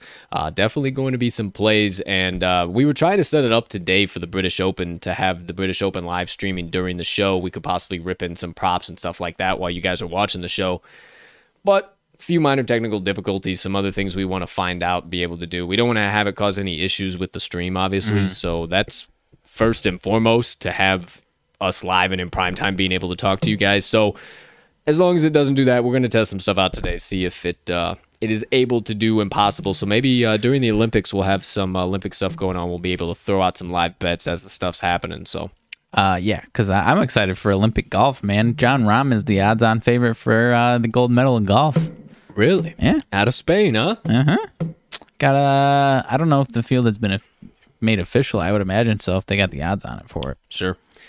Well, hey, that about does it for all I wanted to say for the Olympics. I wanted to kind of give that COVID update. Fingers crossed, putting some good energy out there that there are no issues with that nonsense. And then we will have, obviously, some pretty damn good betting markets to bet on. Yes, so sir. there you go. There you have it. Let's keep it moving, ladies and gentlemen, into the second bit of information here. Bit of ranting we need to do. Maybe just updating we need to do. Partner, I appreciate you always taking care of this for me. British Open currently going on. The players are teeing off at 4 o'clock their time, which just seems really late for some reason to me. I don't know why. Maybe I'm off the shits. Who knows? But either way, could you update us as to what's going on over yonder in Sandwich, United Kingdom? Yes, sir, I can, and I know you're gonna be happy to hear it. But Louis Oosthuizen is the leader in the. I shouldn't say the leader in the clubhouse. The first round leader at -6 right now. The man Jordan Spieth not too far behind at 5 under. Who else did you have? Remind me. Also had JT, but he's second of that one. Say that again. Justin Thomas. Okay. You had some Morikawa action, correct? Did have Morikawa action as well. He's at 2 under through 13. A lot of people were poo-pooing that guy. I was they a little really nervous for you. But their analysis was mostly like, and he admitted that he just hadn't played too much links golf, and that was mostly their analysis. But it's like, hey, I mean, Hey, the guy who can get it cares? done. Brooks Koepka 1 under, so, not too far, not out of shouting distance. Where's old DeChambeau at? Oh, our man DeChambeau. We might have some live updates tomorrow on our DeChambeau to miss the cut. He is at 1 over, tied for 74th. Actually tied with John Rahm, the odds-on favorite. Tough Wow. day for John Rahm. But Wow. I'm searching for my man Rory McIlroy, and I'm having some trouble finding him. But we might have some live, as you said, we might not be able to watch it, but we might have some live updates on our Bryson to miss the cut action. Yeah. Phil Mickelson, We'll 4 see. over We'll through see for 8 sure. holes. He did not look good in the match there last week or so. Not great. Not great by any stretch of the word, for sure. I'm struggling to find my man Rory. Okay, Rory is 1 over through Rory 6. is 1 over through 6. 1 over through 6, so not sweating that quite yet. All right. He's all got right. plenty I of know time. I know your guys teed off here this morning. A lot of my guys teed off late last night. Or the case might early be, or for actually them, yeah. early for them. So hey, my man Louis, I told you guys he's been sneaky, coming off of like 5 tournaments rest, I do believe it was. I mean, he has a shot if he can hold this through the weekend, which classic Louis, but he's also finished second in 4 out of his last 5 tournaments he's played in, I do believe, or 3 out of 4. Either way, hey, let's go Oosthuizen, baby. One guy that always somehow he's so damn good, but somehow he flies under the radar as far as favoritism, as far as people picking him. Justin Rose 3 under through his entire round. That guy, That guy, whenever you least expect it, he comes out and looks like the best damn golfer in the world. And I don't know why he doesn't get enough love. That is true. Well, because it's just every once in a while. He shows up, comes out of nowhere. And I told you, it's, going to be probably one of these European guys that, or at least a lot of them up in the top 10 because they're more familiar with this style play. So absolutely. So there you go. I'm bummed I didn't have action on him now. Well, either way, it seems like a prime example of a day either way, we're not, comes out. Yeah, either way, we're not looking too doggone bad here overall across the board. Our bets are looking pretty doggone sweet, so hope you listened in yesterday for some of those early British Open picks. We had plenty of them coming at you, and my best bet, actually, Louis Oosthuizen, we got him at plus 3,000 odds on the outright winner. Ladies and gentlemen, he is already down to plus 480 as the outright winner of the British Open. So, hey, I hope you locked that bad boy in early because I think we cash it. I think we cash it. You think so, huh? Jordan Spieth up there plus 400. He was dropping some putts in there today. If he's got that thing rocking all weekend, it's gonna be a smooth walk for him possibly. Keywords in that sentence: if all weekend. Well, I didn't bet on him, so I don't. Neither did I. So hell yeah. So Justin Rose now at plus 3,300. Who knows? Either not way, saying, but either way, there you go for today's British Open update. We'll update you tomorrow and might even have some live updates during the show, or maybe even some side props we might dish out. I saw they are back to going hole by hole betting. It's a little rough when you can't watch the guys play to bet that, but hey, most definitely might get wild. Who the hell knows? Either way, keep this show steaming down the tracks. With the next portion, get into the eight-sided circle, UFC, the world of MMA, everything in relation to the sport that a lot of people are saying should be canceled, are saying should be taken off of the networks. This is brutal. This is ridiculous. And I say to them, go pound some sand. We don't need your opinions around here. This is one of the best sports there is. This is the best sport on the planet. I am sorry. I am a lover of NFL to my death, but UFC is currently the best sport on the planet. There is no sport growing like them. There is no sport that has a fan base growing like them. There is no sport that allows you to get locked in the cage with another human being and do whatever you want besides kick that man in the nuts, or maybe kick him in the... It's one of the only things you can't do, actually. Or kick him in the forehead while he has 3 points of contact down on the mat. Very few things that you can't do in that octagon. Either way, it's the best sport out there. And at the end of the day, after those two guys beat the absolute piss out of each other, they give each other hugs and they bow to each other. And it's nothing but all discipline, attitude, and respect. That is the 3 pillars of the martial arts. With all that being said, I wanted to get that out because I saw a few fellas out there today trashing out some UFC, and you should pound sand and, hey, maybe learn a little bit about the sport before you just comment on one clip of Dustin Poirier throwing some elbows on Conor McGregor that really weren't the best contact elbows I've ever seen in my years of watching UFC. They weren't that good. They caught him on his mushroom ears, and that was about it. They weren't slicing hard. They were nice elbows, but either way, off that soapbox. People were like calling for it to... Oh, yeah, saying that was just so brutal and this and that, and this needs to be taken off networks and blah, blah. I saw one guy in, fucking Twitter. You got to click on it and see what the thread's about. And then the thread's just a whole rabbit hole and a half. And I'm okay, I got to get out of this before I just start throwing shots at people right now. Let me backtrack out of here and say it on the pod live so you can see my face and I'm not actually some avatar hiding my face and have to type it out. I'm here, baby. But speaking of Poirier and McGregor, off of that soapbox, got some updates. It came out a few days ago, but I watched the Laura Sanko and John Kavanagh interview yesterday in full. And if you don't know who John Kavanagh is Conor McGregor's head coach.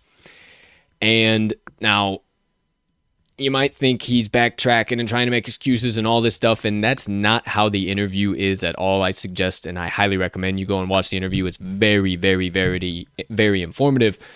But in a brief synopsis, paraphrasing, something happened to Conor during training, during a sparring session, and something happened to that tibia. Now, whether it was actually broken or if it was just something, he went and got it scanned by one of the best doctors for athletes in LA. He's an orthopedic surgeon. I can't remember his name off the top of my head. However, they did an MRI on him, and the way Kavanaugh broke it down, he said, you know, looking at an MRI, everybody thinks it's perfect. Like, you see everything, everything's there, but it's actually kind of like looking at an engine. Like, even the best mechanic sometimes can't even tell you what's going on with your engine. And basically the doctor told him, like, there could be something there. From what all you're describing, I think there's something there, but I really don't know. So leads me to my next point. If you watched any of the embeddeds or any of the UFC Countdown, anything like that, there was a lot less notorious than there typically is. Now, don't get me wrong, he was on there, but typically the shows are built all around him, and then you see a sprinkling of maybe one or two of the other fighters on the card. This time around, it was just like he was another fighter. So Kavanaugh actually broke that down too, and they were keeping all this very close to the chest. They started filming, obviously, the Countdown and Embedded about a month, few weeks out, and they were keeping all of this close. That's why Conor was not really appearing that much, and I had actually questioned that in my head. I didn't think much about it, but I was like, damn, it just doesn't seem like Conor's as big of a star in this as he typically is. This is kind of bizarre. So that was on purpose by that team. So there was some sort of a lingering issue. Well, then you fast forward to the fight, and the kick that Dustin said he checked that it broke, that it originally broke on or whatever happened, it did not happen on that. You can go back and watch that. Dustin does point down at his leg like, hey, I know that fucking hurts you, but it's not that. You can definitely tell Conor is still okay in that moment. Fast forward to when the ankle actually breaks, about 5-10 seconds before that, Conor throws a leg kick, and this is where it happens. You can see a little bit of flex in his lower leg, and his lower leg, almost kind of like how you saw with Chris Weidman and Anderson Silva, kind of wraps around just barely around the back of his leg, and you just, ooh, in slow motion, you're like, that's not right. And in slow motion, fast motion, you know, you're there's nothing on your face, you're fighting, you're going, you can see the slightest wince when he comes back on that. After that, he throws a teep kick. And now I explained to you guys on Monday, a teep kick is a front kick.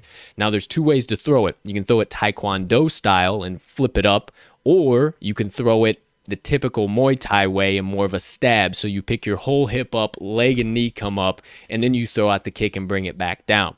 Well, he threw the karate style, which is more of a flick up of the toe, and you want to kind of stick it right into the liver area.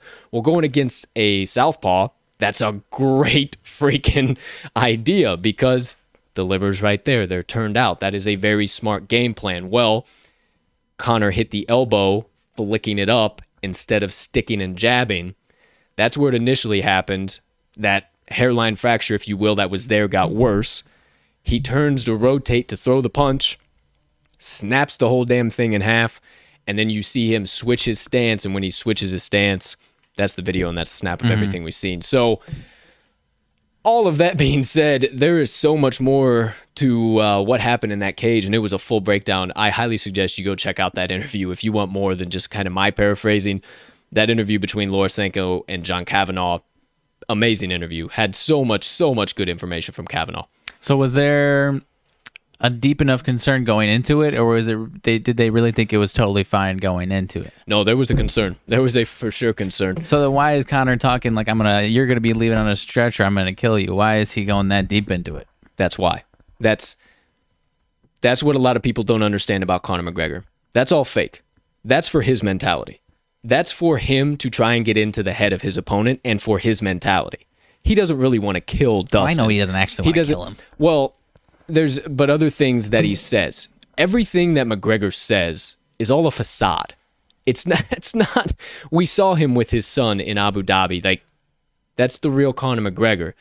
But in order to access himself and what he needs in order to feel right in the eight-sided circle, he has to talk shit about his opponent's wife. He has to go into these places where a lot of people don't go. And yes, that causes a lot of fucking issues and a lot of problems. But yeah, probably Conor knew that, and he's like, I need to say everything I possibly can to get in this man's head. I'm going to take it to an entirely new level. Now, do I think that's where his head was at? Somewhat, but hell, I don't know. I don't know. maybe they did play it a little down more than they thought. Maybe they were playing it way down and it was way worse than anybody anticipated. Yeah, I don't know. I don't know. What I do know, and even Kavanaugh said that this is not an excuse. This is the irony of the sport, the highs and lows. It's the highest highs, the lowest lows. Everybody knows that if you watch fighting, that's the game. If you're a fighter, you know that's the game. But and he's like, I'm not making an excuse. It's nothing like that at all. But there was definitely something there. And a young 32-year-old Conor McGregor, now 33, just turned 33. And healthy, fit as a fiddle, good to go, would just step in the cage and randomly break his ankle after having no issues or problems before.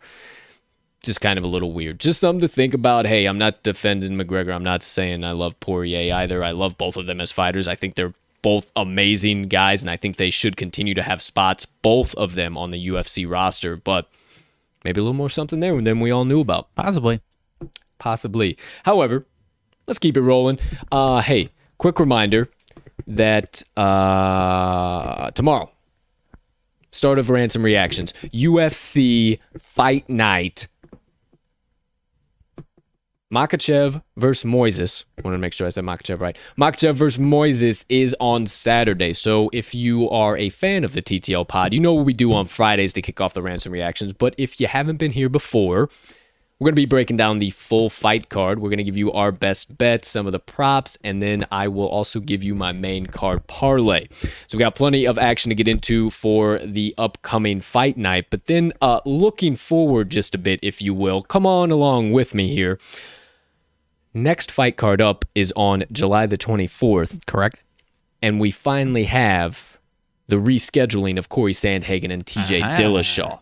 Cannot wait for that card. That should be absolutely electric. I talked about that one a lot back when that fight had originally been scheduled. Dillashaw pulled out because of injury, because of a cut during training, and it has now been rescheduled for this time. It is ready to rock and roll. I can't wait to see Sandhagen. All of we've seen of him in 2021 is a flying knee to the dome of Frankie Edgar that put the man out. Absolutely sucked that it had to be Frankie Edgar, but Corey Sandhagen, I do believe, is about to go on a tear regardless. So that's coming up in 2 weeks. And then outside of wait for the outside of the UFC. Let's a couple other. We got UFC 265 and then UFC 266 coming up. So 265 is that Lewis versus Gane interim heavyweight title. Then you also have Amanda Nunes, the Lioness, fighting Juliana Pena, defending her title, and then a couple other ones on that card that I just quickly glanced through. I'm like, oh, this is going to be a scrap. Song Yadong versus Casey Kenny, baby. That is going to be absolutely electric. Then you have Vicente Luque versus Michael Chiesa, which we talked about a few weeks back when it got booked. And then you have Jose Aldo fighting Pedro Munoz. If you haven't been tuned in to Pedro Munoz and what he's been doing in the featherweight division, I suggest you tune in ASAP, or actually might be lightweight. I'm not sure I think he's at 55 actually. So lightweight division. He's fighting Aldo, and we all know it. Aldo's kind of becoming that gatekeeper now for the 55 division. So we'll see what happens there. And then UFC 266, we have Volkanovski versus Ortega, which has been set for a while, the finale of The Ultimate Fighter. But it was announced yesterday that now Valentina the Bullet Shevchenko is going to be defending her title against Lauren Murphy. Well deserved. Murphy called her out in her last post-fight presser. She has been fighting her absolute tail off. She's made some adjustments in her game. She got rid of the red hair, hasn't brought it back in a while. Ever since she hadn't had the red hair, she's been destroying chicks. So maybe that was the secret sauce. Maybe just don't look so crazy like Chris Lieben in there and you'd be all right. Maybe. I mean, I don't know. My girl Valentina might be another wipe. That all being said, the Bullet is a bad woman. Bad. And I wouldn't step in there if I had a full suit of armor on. I'm good on all that shit. She's go right ahead. Keep doing your thing, Bullet. And then got announced earlier this week, now officially added to the UFC 266 card. 17 years since the original fight for you original fight fans. The rematch is coming back. Robbie Lawler versus Nick Diaz. Take it to the 8-sided circle again. It's official. It's made. I know you know a little bit about Robbie Lawler. Obviously, you know the name Nick Diaz. Yeah, I know a little bit about these guys for sure. Yeah, how you feeling about this announcement? I mean, I'm excited, man. It's been when's the last time we saw Nick Diaz?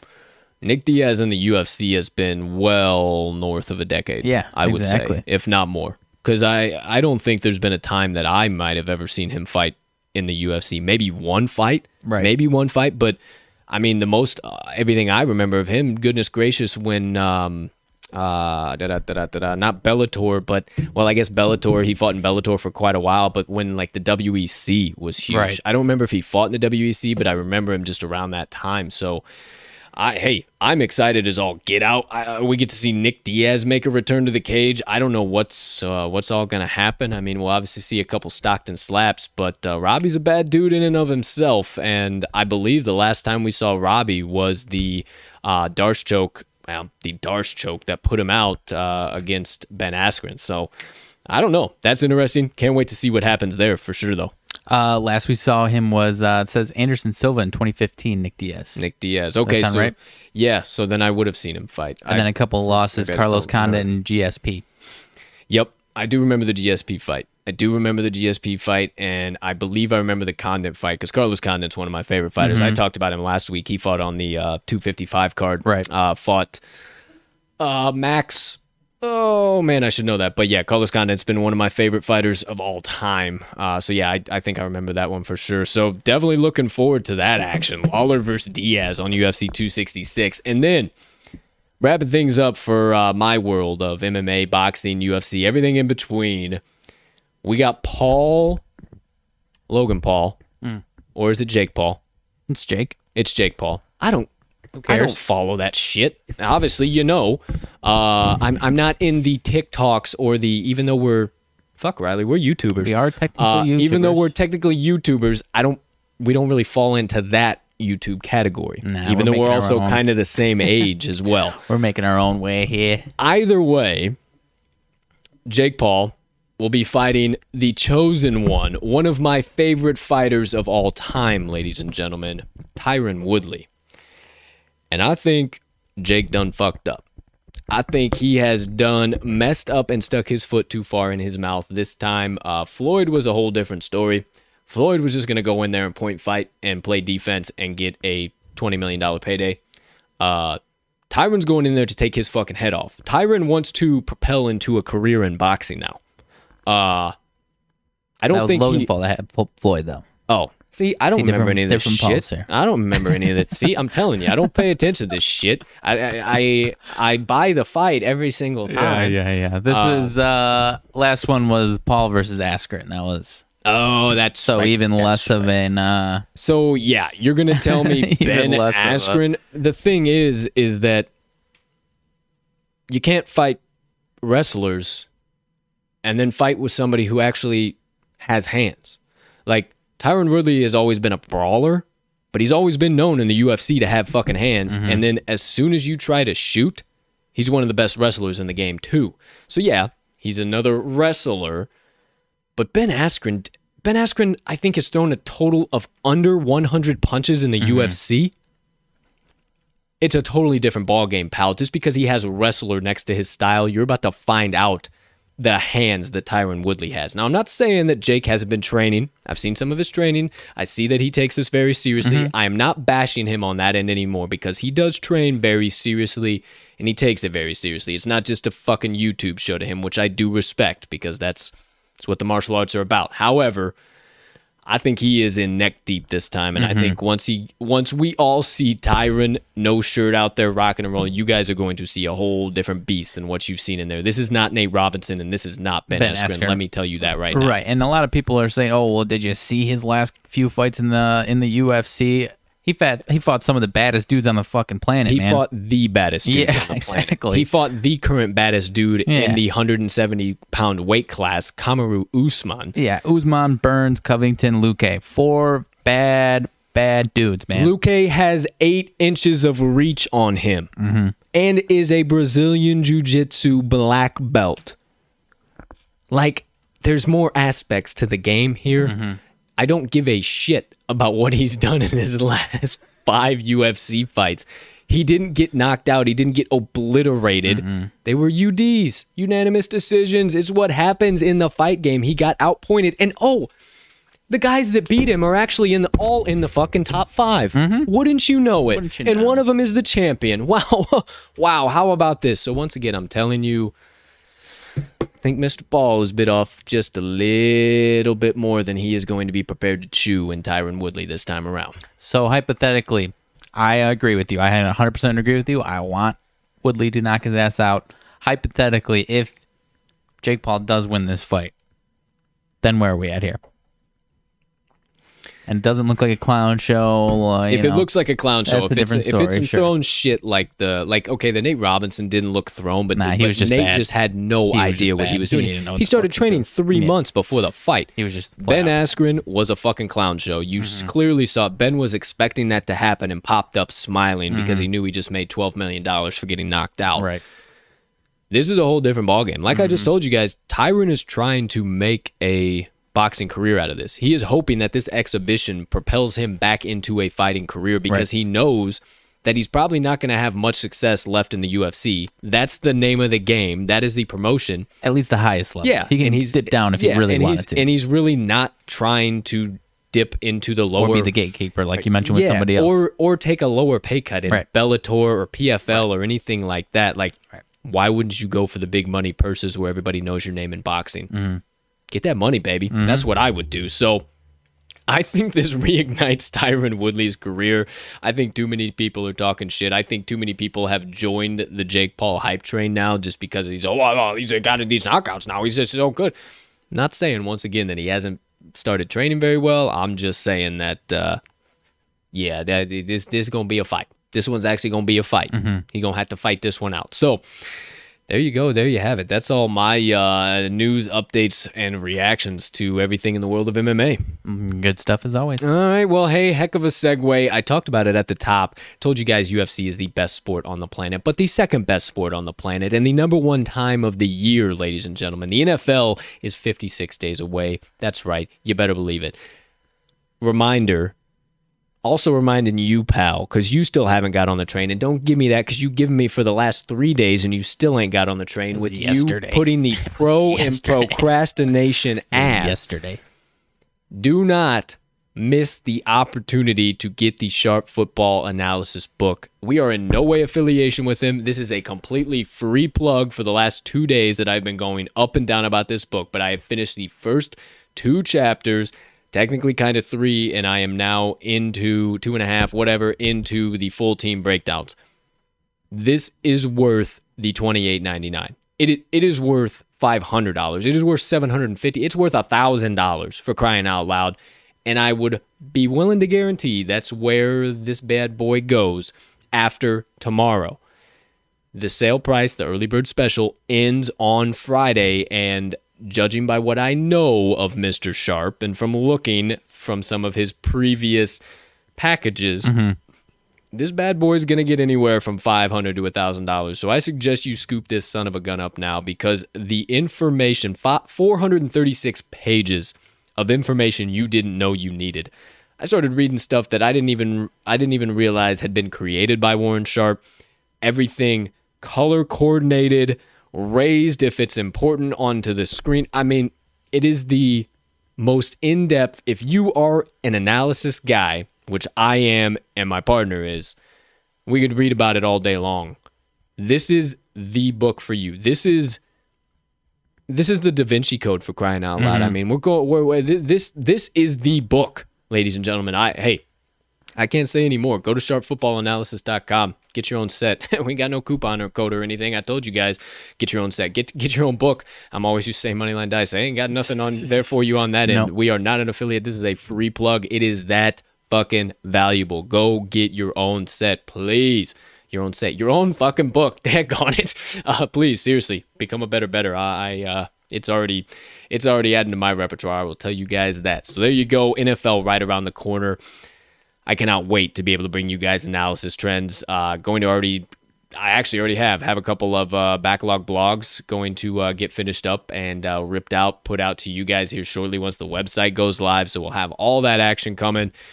man, oh man, we both love the NFL, and it's coming right here, ladies and gentlemen. So don't you worry, right around the corner. And we also will be doing an NFL special edition. Still just a little bit too early, and I definitely want to get through the Sharp Football Analysis book before we bring you a full breakdown. So there you go. There you have it. The NFL for the Shield, ladies and gentlemen. College basketball also right around the corner, 117 days away, a few short months, under 3 months now, or 4 months. Let's go. Here we go. Moving right along. The college football season also is right around the corner. First official games are on August 28th, ladies and gentlemen. That's August 28th. It's a lot quicker than you think. That will be here before you know it.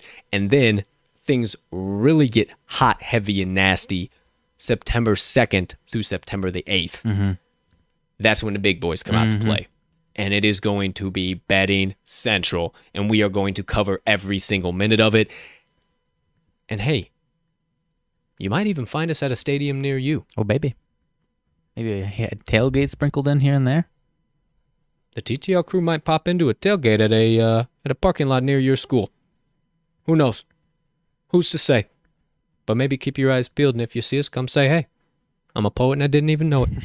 Let's keep it moving. There you go. NCAA football. A couple last key things I wanted to mention here. Last 3 pit stops, MLB, NBA, and NHL. As for the Diamond, the MLB, little bit of information. Okay. Hopefully you didn't have this prepared as your sidebar. Thank goodness. Los Angeles Angels, or I do believe they were the Los Angeles Angels at that point, or maybe they were the Anaheim Angels at that point. I think they've been California Angels. Or California Angels. Who knows what they were. But that team, the Angels pitcher, Nolan Ryan. Ever heard of him? Ever heard of this guy? Well, guess what? If you hadn't, he threw a no-hitter 48 years ago today with 17 strikeouts. Goodness. Now, what's significant about that? Well, not only the no-hitter, but 17 strikeouts is outlandish. That is the most strikeouts in a no-hitter by any pitcher in MLB history. It has been tied one time by our guy Mad Max Scherzer on October 13th of 2015 and has never been close to being touched since. 48 years ago today. What do you think about that? Interesting. How about a Jacob deGrom beating that record here this year? That would be interesting, man. You think he comes out, gets himself a no-no in the second half of the season? Maybe. He was, obviously not bad by any means, but he was starting to seem at least 1% human the last couple starts there. Yeah, he definitely was. He wasn't... I just think he needed the rest. So I'm glad he took the All-Star game off as a fan of him. I honestly just think he's been pitching so hot damn good that just a good performance is terrible when you're looking at him. Like, you are just used to excelente. I think someone might have smoked a fluke like 2-run bomb or something like that off of him. Yeah, and I mean, it just when you see that from deGrom, it's like, oh, he's having a shitty outing. Right. But for everybody else, that would be the outing of their career. Correct. So, that's kind of how it works. Outside of that, nothing else really MLB going on. We got just one game. Talked about it. Moneyline Dice gave you their pick. Boston Red Sox Moneyline. Full back in session. School is in session back tomorrow. Full MLB slate. 16 games on tap. So it'll be back to a usual TTL pod. We'll have Armag's best bets, my best bets. We'll have the special play of the day. Have to look into it, whether it'll be the Chicago parlay or the primetime parlay.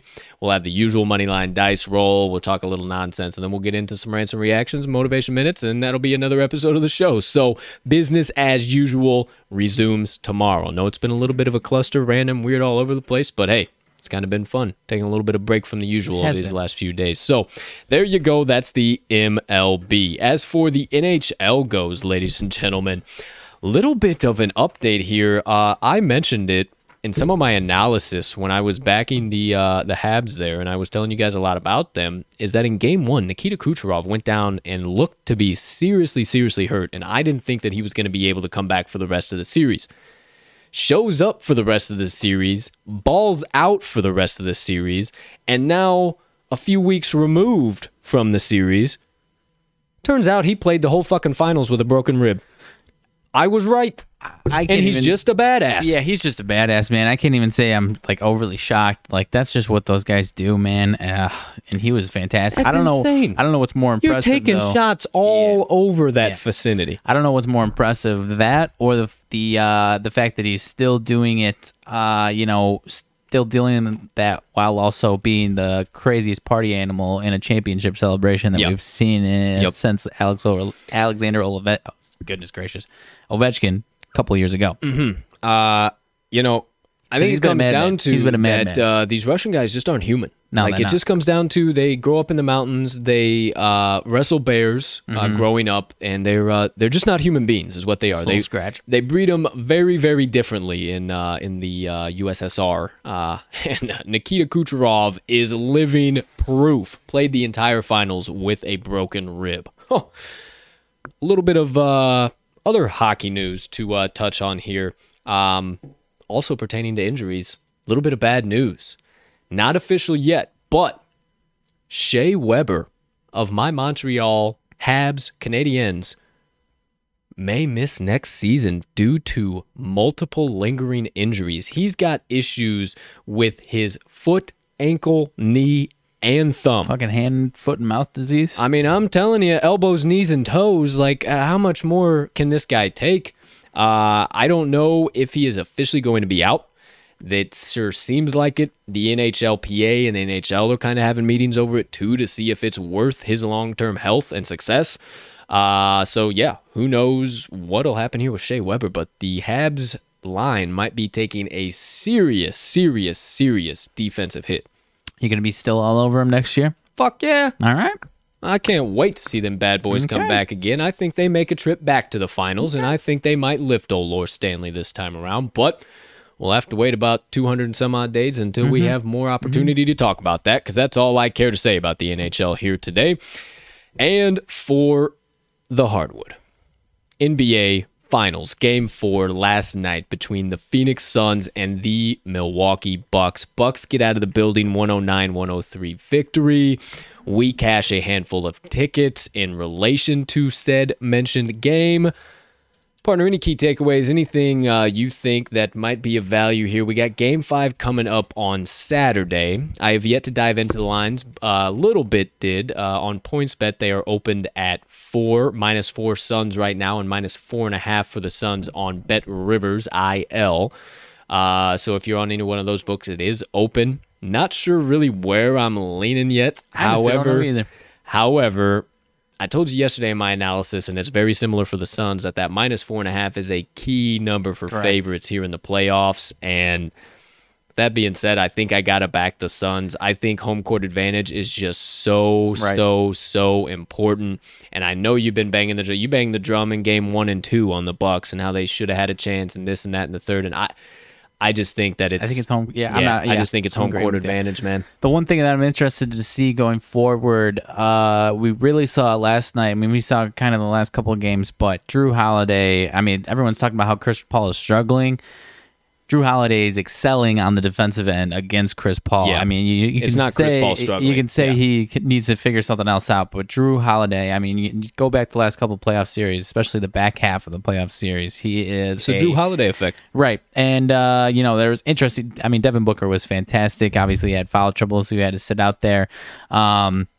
I'm interested to see what the stats were of Booker when Holiday was guarding him, because, you kind of I started to get that feeling where Chris Paul was it was like, got the ice cold status basically, and Devin Booker got the red hot status, and then just like that, Drew Holiday was guarding Devin Booker, and then I think Booker took a seat after a couple possessions, so I didn't really get Yep. a chance to see how much he was on him after that, because then he quickly went right back over to Chris Paul, and Chris Paul struggled all game long. So that's kind of what I'm interested to see, if that kind of translates and Chris Paul still has some issues dealing with Drew Holiday or not, because Drew Holiday wasn't the biggest factor, especially game 1 on defense. Yeah, do you think he has that ability to take that defense to Phoenix? I think so, and kind of how like I was saying, you saw the back half, especially that Atlanta series, where he kind of, I don't know if it's preserving himself or what it is, but he excelled the back half. Because, I mean, he's of that on them series. boys like white on rice. He's so damn good. Sticks to them as and a I mean, defender.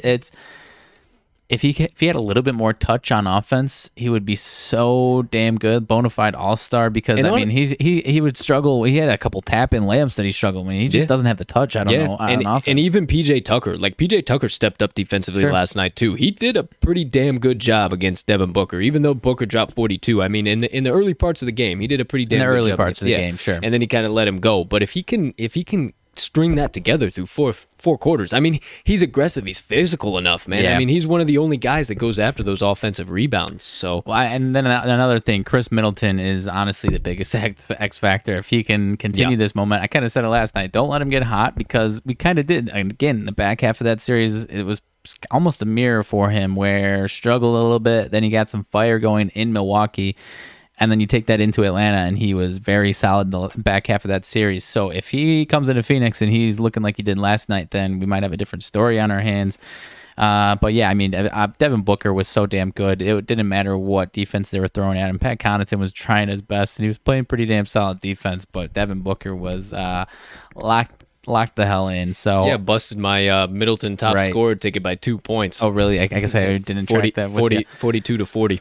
But yeah, I think the key thing as far as the home court advantages is it really excels the role players for each team when they're at home. I mean, Pat Connaughton ended up in the second half having a solid second half. Bobby Portis, he came out hot. I thought you were going to hit your ticket because he came out first possession. He nailed the three, baby. And then didn't have much after that. So. And then going back over to the Suns, Jay Crowder was decent last night, so if he can keep that going, and then obviously Mikal Bridges, he's a big factor. Cam Johnson, Campaign, who Campaign's kind of been fading as far as his minutes a little bit, but Cam Johnson seems like the guy who, if he can have a game in Phoenix, then I don't know, man. I still think Chris Middleton is the number one X factor. Yeah, I think he is too. And if Mikal Bridges, you said that, I mean, he's starting to look more and more confident to, hey, if I have an open spot on the floor, I'm going to pull up and I'm going to take this shot. I don't have to try and look for Chris. I don't have to try and look for Jay. I can take this shot too. It's okay. So, or I don't have to look to dish it off to Ayton. I'll be all right taking this 10-foot shot. So I think he is a big X factor for the Suns as well. If he continues to have some of that confidence roll, and I especially think it's going to roll for him in Phoenix when they get to talking stick, man, it's no fucking joke. And that's the other thing I'm interested to see that you mentioned him, Ayton. I'm interested to see if, going back home, he's going to have a lot of success like he had in 1 and 2, or if the Bucks kind of figured out how to handle him, because he didn't have a very good game last night, and he was kind of so-so in game 3. So I'm interested to see if that continues, or if it was a home away type deal. I think that's probably the biggest key factor here, or the biggest X factor rather, that we got to see how Milwaukee's defense travels, because I think Game 5 is going to tell us a lot. It's very clear that Milwaukee's defense can shut down that offense, no problem, no question. But is it able to travel into talking stick? The jury's still out. I don't know. I can't call it. I'm still pretty doggone stuck in between the -4.5 and +4.5, just because I think it's a close number. The Bucks can cover it, but that -4.5 has been so key for favorites. They seem to be okay with Devin Booker doing what he did last night, as long as they neutralize Chris Paul the way that they did, because they shut him down. Plain and simple. Drew Holiday was awesome. So Game 5 is going to tell us a lot. If we see another repeat of Game 1 and 2, then I think Game 6 is going to be a repeat of Game 3 and 4, and then Game 7 we'll see what happens. But I think it's going 7. Yeah. Also, do you think that Giannis has to tinkle again in Game 5? Oh, yeah.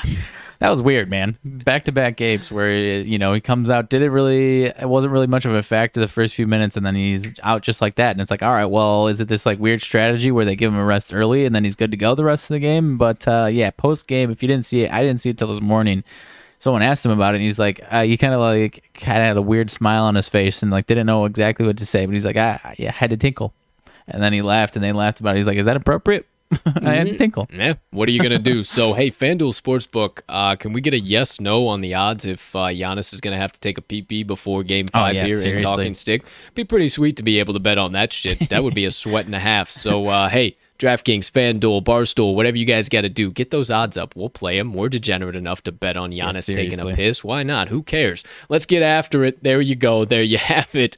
Everything in the NBA. Actually, also, too, congrats to Willie Green. Him and the Pels are finalizing the deal for him to become their next head coach. We'll update you guys on that as soon as the numbers and everything comes out, as we always do, talking lines. Outside of that, That's about the NBA. That's about everything going on in the world of sports and sports gambling. We got you guys updated across the board. No pun intended. Partner, anything else burning on the brain, melting on the heart, festering on the soul that you have been dying to get out to the kind folks that joined us on episode number 81 of the TTL Pod on this beautiful July 15th, 2021. So I kind of teased it earlier, and you didn't see this coming, but got some Major League Eating records that I'm interested in what your thoughts on what you and I could do on these things. Okay. You know, on top of some actual analytical blogs and analysis, type blogs from me coming soon as far as sports. I'm also going to throw in, a little bit of a randomness. The pulled pork record, 10 minutes. First of all, what would be your guess? It is Joey Chestnut. What would be your guess for the record in 10 minutes of pulled pork sandwiches? Because I can hound some pulled pork. Oh, I know you can. So I'm thinking maybe equivalent to 2 dogs is 1 pulled pork sandwich. And if he took down... Like 76 or something like that? If he took down 76, we're talking half of that. And it's Joey Chestnut, so... maybe a little extra. I'd say he's in the high 30s to low 40s. 45 is the record. So you're okay. So I got a little, pretty solid. I got a little bit of pork knowledge. Yeah, I can handicap off my pork knowledge. Okay, so now, what's your number in? Yeah, well, that's close. What's your number in 10 minutes? Me in 10 minutes. Pulled pork Sammys. I'm going over 9.5. I think I can clear 10. That's kind of what I was thinking. I feel like, optimistically, I feel like I can pound 1 a minute. I'm still fucking befuddled. You almost nailed that. I'll be honest, you almost nailed that. That fucking kills me. But yeah, I think that's kind of how I felt though. So then going back to my analysis to kick it off, if because that's where I put my number at for doggos. Yeah, that's so maybe I go up for 20 for doggos and 10. You think you can put down 20 hot dogs in 10 minutes? 20 dogs in 10 minutes? Yeah. I had 30 minutes and I did 2 1.5 pound foot-long dogs, plus 1.5 pound of disaster fries, which are chili cheese fries with onions. I don't think you can put down 20 dogs in 10 minutes, man. Dogs and buns. Yeah. Yeah, I know. I think I could. I think I could put down 20. We might have to figure this stuff out eventually, but... damn, I might be miserable as a motherfucker, but probably. I think I could get it done. Moving on. I got 3 records Hey, here. Oscar Mayer, you want to sponsor us? We'll do it live on the show. Let's ride. Or Taco Bell. Record for soft shell Taco Bells in 10 minutes, also by the man Joey Chestnut. Whoa. 53 is the record. 53. I was honestly going to go back around to like 60 or 70. Yeah. I was going to go back up there.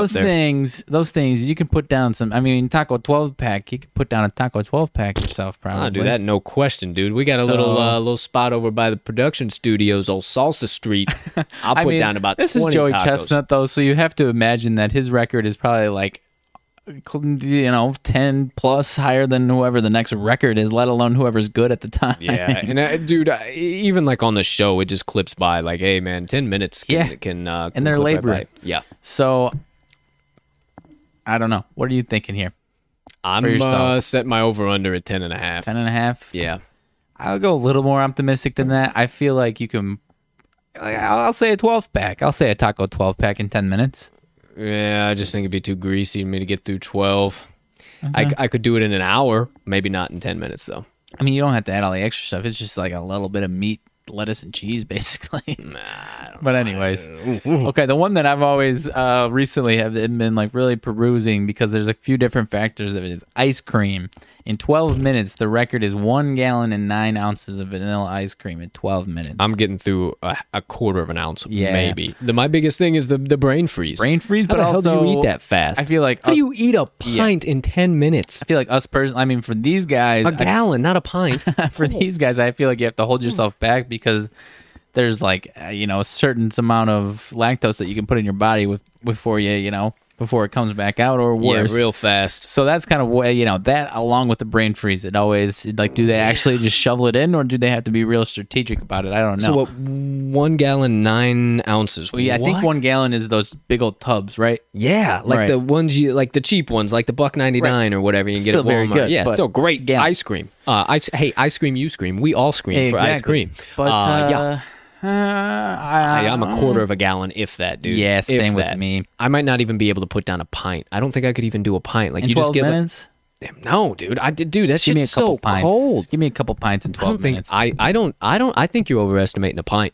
I think that is a lot of fucking cold I'm ass going ice cream. 2 pints in 12 minutes. That would be some good content. 2 'cause pints in 12 no minutes? question, I'm getting massive brain freeze from that and Ooh. just powering through it. Oh, that would be so excruciating. I've get a never powered little- through a brain freeze. You ever powered through a brain freeze? You ever just And, like, kept kept fucking going? doing it? Yeah, just kept chugging it. You I ever don't powered think through so. one? I don't think so. Hey, if you've ever powered through a brain freeze, drop it in the comments. How'd that go for you? But I feel like my Does it brain just freeze when I was eventually a go kid away? was always like always maybe.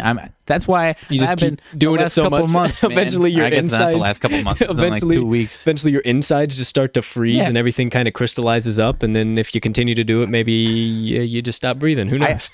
Can we get these televised, man, or on some whatever streaming platform? Because I would watch the hell out of Seriously. these eating competitions, Seriously. man. Everyone loves the hot dog eating contest, and I would watch the hell out of someone trying to shovel in a gallon of ice cream into their Seriously. body in 12 minutes, man. Absolutely. Goodness. Anyways, that's all I got. Well, thank you for your sidebar today. Some competitive eating totals, all of them hold by the legend Joey Chestnut. That last one was not Joey Chestnut. The last note was not Joey Chestnut. Cookie The first two Jarvis. were. Cookie Jarvis it is. If you think that you could beat any of those numbers, or maybe you got a total you'd like to say, hey, drop it in the comments and let us know. We'll comment back and forth with you what we think you could be able to do. Thank you once again, sir. All right, we've been going and bantering on, rambling on for way too doggone long here. This was supposed to be a shorter episode, and it's actually been a longer episode. So for you guys being so kind and spending all the time with us, let me repay the favor a little bit here with my motivation minutes. I do believe, well, I kind of froze there. Hope everything's all right on that end. Definitely paused good there. But this is a short one. This is a quick one. Hits you right square in the chest, straight up. No, right in the middle. It is, it's just a good stuff. It's good stuff. Stuff that was on my, brain this morning, and I just wanted to share with you guys here today. So, my message today for you guys is to stop worrying about tomorrow. And you guys have heard me talk about it before. I'm a very religious guy. However, if you guys aren't, if you're not, whatever the case might be, I wanted to just share a Bible verse that is very, very important in this. And whether you are religious or not, this really doesn't switch either way. It doesn't really matter. So the verse comes from the book of Matthew, chapter 6, verse 34, and it says, "Stop worrying about tomorrow, for tomorrow will worry about itself. Each day has enough problems of its own." And that's from the New International Version. Seriously, stop worrying about tomorrow. And I'm guilty of it too. It is so easy as a human being to look into tomorrow, look into the day after that, look into the next week, look into the week ahead, look into the weekend, look into the month ahead. Next thing you know, your brain is on the next year. And you are trying to grab thoughts and trying to make sense of everything that is going on in your head. And you're just adding burden after burden after burden of all these things that are going to be taken care of in the future. They can't be taken care of today. And what I want to tell you guys is that adding those burdens, you were not meant for that as a human being. And the key thing that we all run into because we weren't made to pile on all those burdens is anxiety, is worry, is fear. So you want to eliminate all those things? Stop worrying about tomorrow. You're questioning where all your anxiety's coming from? Stop adding burdens to your plate that are unnecessary, that you can do nothing about today. Or you might not even be able to do anything about them tomorrow. So today, short and sweet, not a whole lot I got to tell you guys about it. Stop worrying about tomorrow. Stay in today, in the present, and in the moment. Stop doing things that you were not made for. We were not made to be anxious, to be fearful, to be worryful. Our plans are handled. Our futures are taken care of. The best is yet to come, I promise you. So just sit back and live a little and let those things come to you. And handle what you can today. Handle today's problems that are actually really opportunities to set you up for tomorrow's problems. That then in turn turn into opportunities again.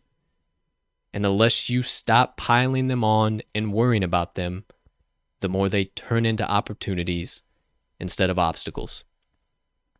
So not for me, not for Mags, not for anybody but you. Stop worrying about tomorrow. Give yourself a break and just worry about today. Every day's got enough problems of its own. You don't need to add an extra one to your plate. So that does it for my Motivation Minutes today. Good stuff, my man. Yeah, I mean, the biggest thing I can add to that, and I mean, you basically said it, if you're worried about what's going on tomorrow or let's say at the end of the week, you're going to neglect everything that you need to do in the meantime. And then it's just going to pile up and you've got even bigger problems on your plate. And the problem that you were already thinking about is even going to be, 3 times the problem because you've got all these other little problems nipping you in the butt as well. And then you're going to snap out on girlfriend, or you're going to snap out on mom or dad, or you're going to snap out on boss, or you're going to make a mistake in traffic and wreck your $50,000 vehicle. Sure. You're going to add more plate or problems to your plate if you continue to add more problems to your plate. Let them come to you and use them as opportunities. Stop viewing them as obstacles and stop looking at obstacles that are 20 years in the future that you don't even have to deal with today. Worry about today's problems and focus on turning those problems and those obstacles into opportunities. So there you go. There you have it, officially. My Motivation Minutes of the day. That does it. You know how we wrap up every episode of the TTL Pod. That is officially it, ladies and gentlemen. Episode number 81 on this beautiful July 15th, 2021. As always, ladies and gentlemen, degenerates and gamblers, far and wide, from myself and Mags, we hope you have a spectacular rest of your Thursday, unless you have other plans. We'll see you in just a few short hours on tomorrow's show. Hopefully, you can get some additional bets in addition to the ones we got you, because it's a very doggone light slate today. We might just have to take a break. Outside of that, we still got to say it anyway. Let's cash some tickets.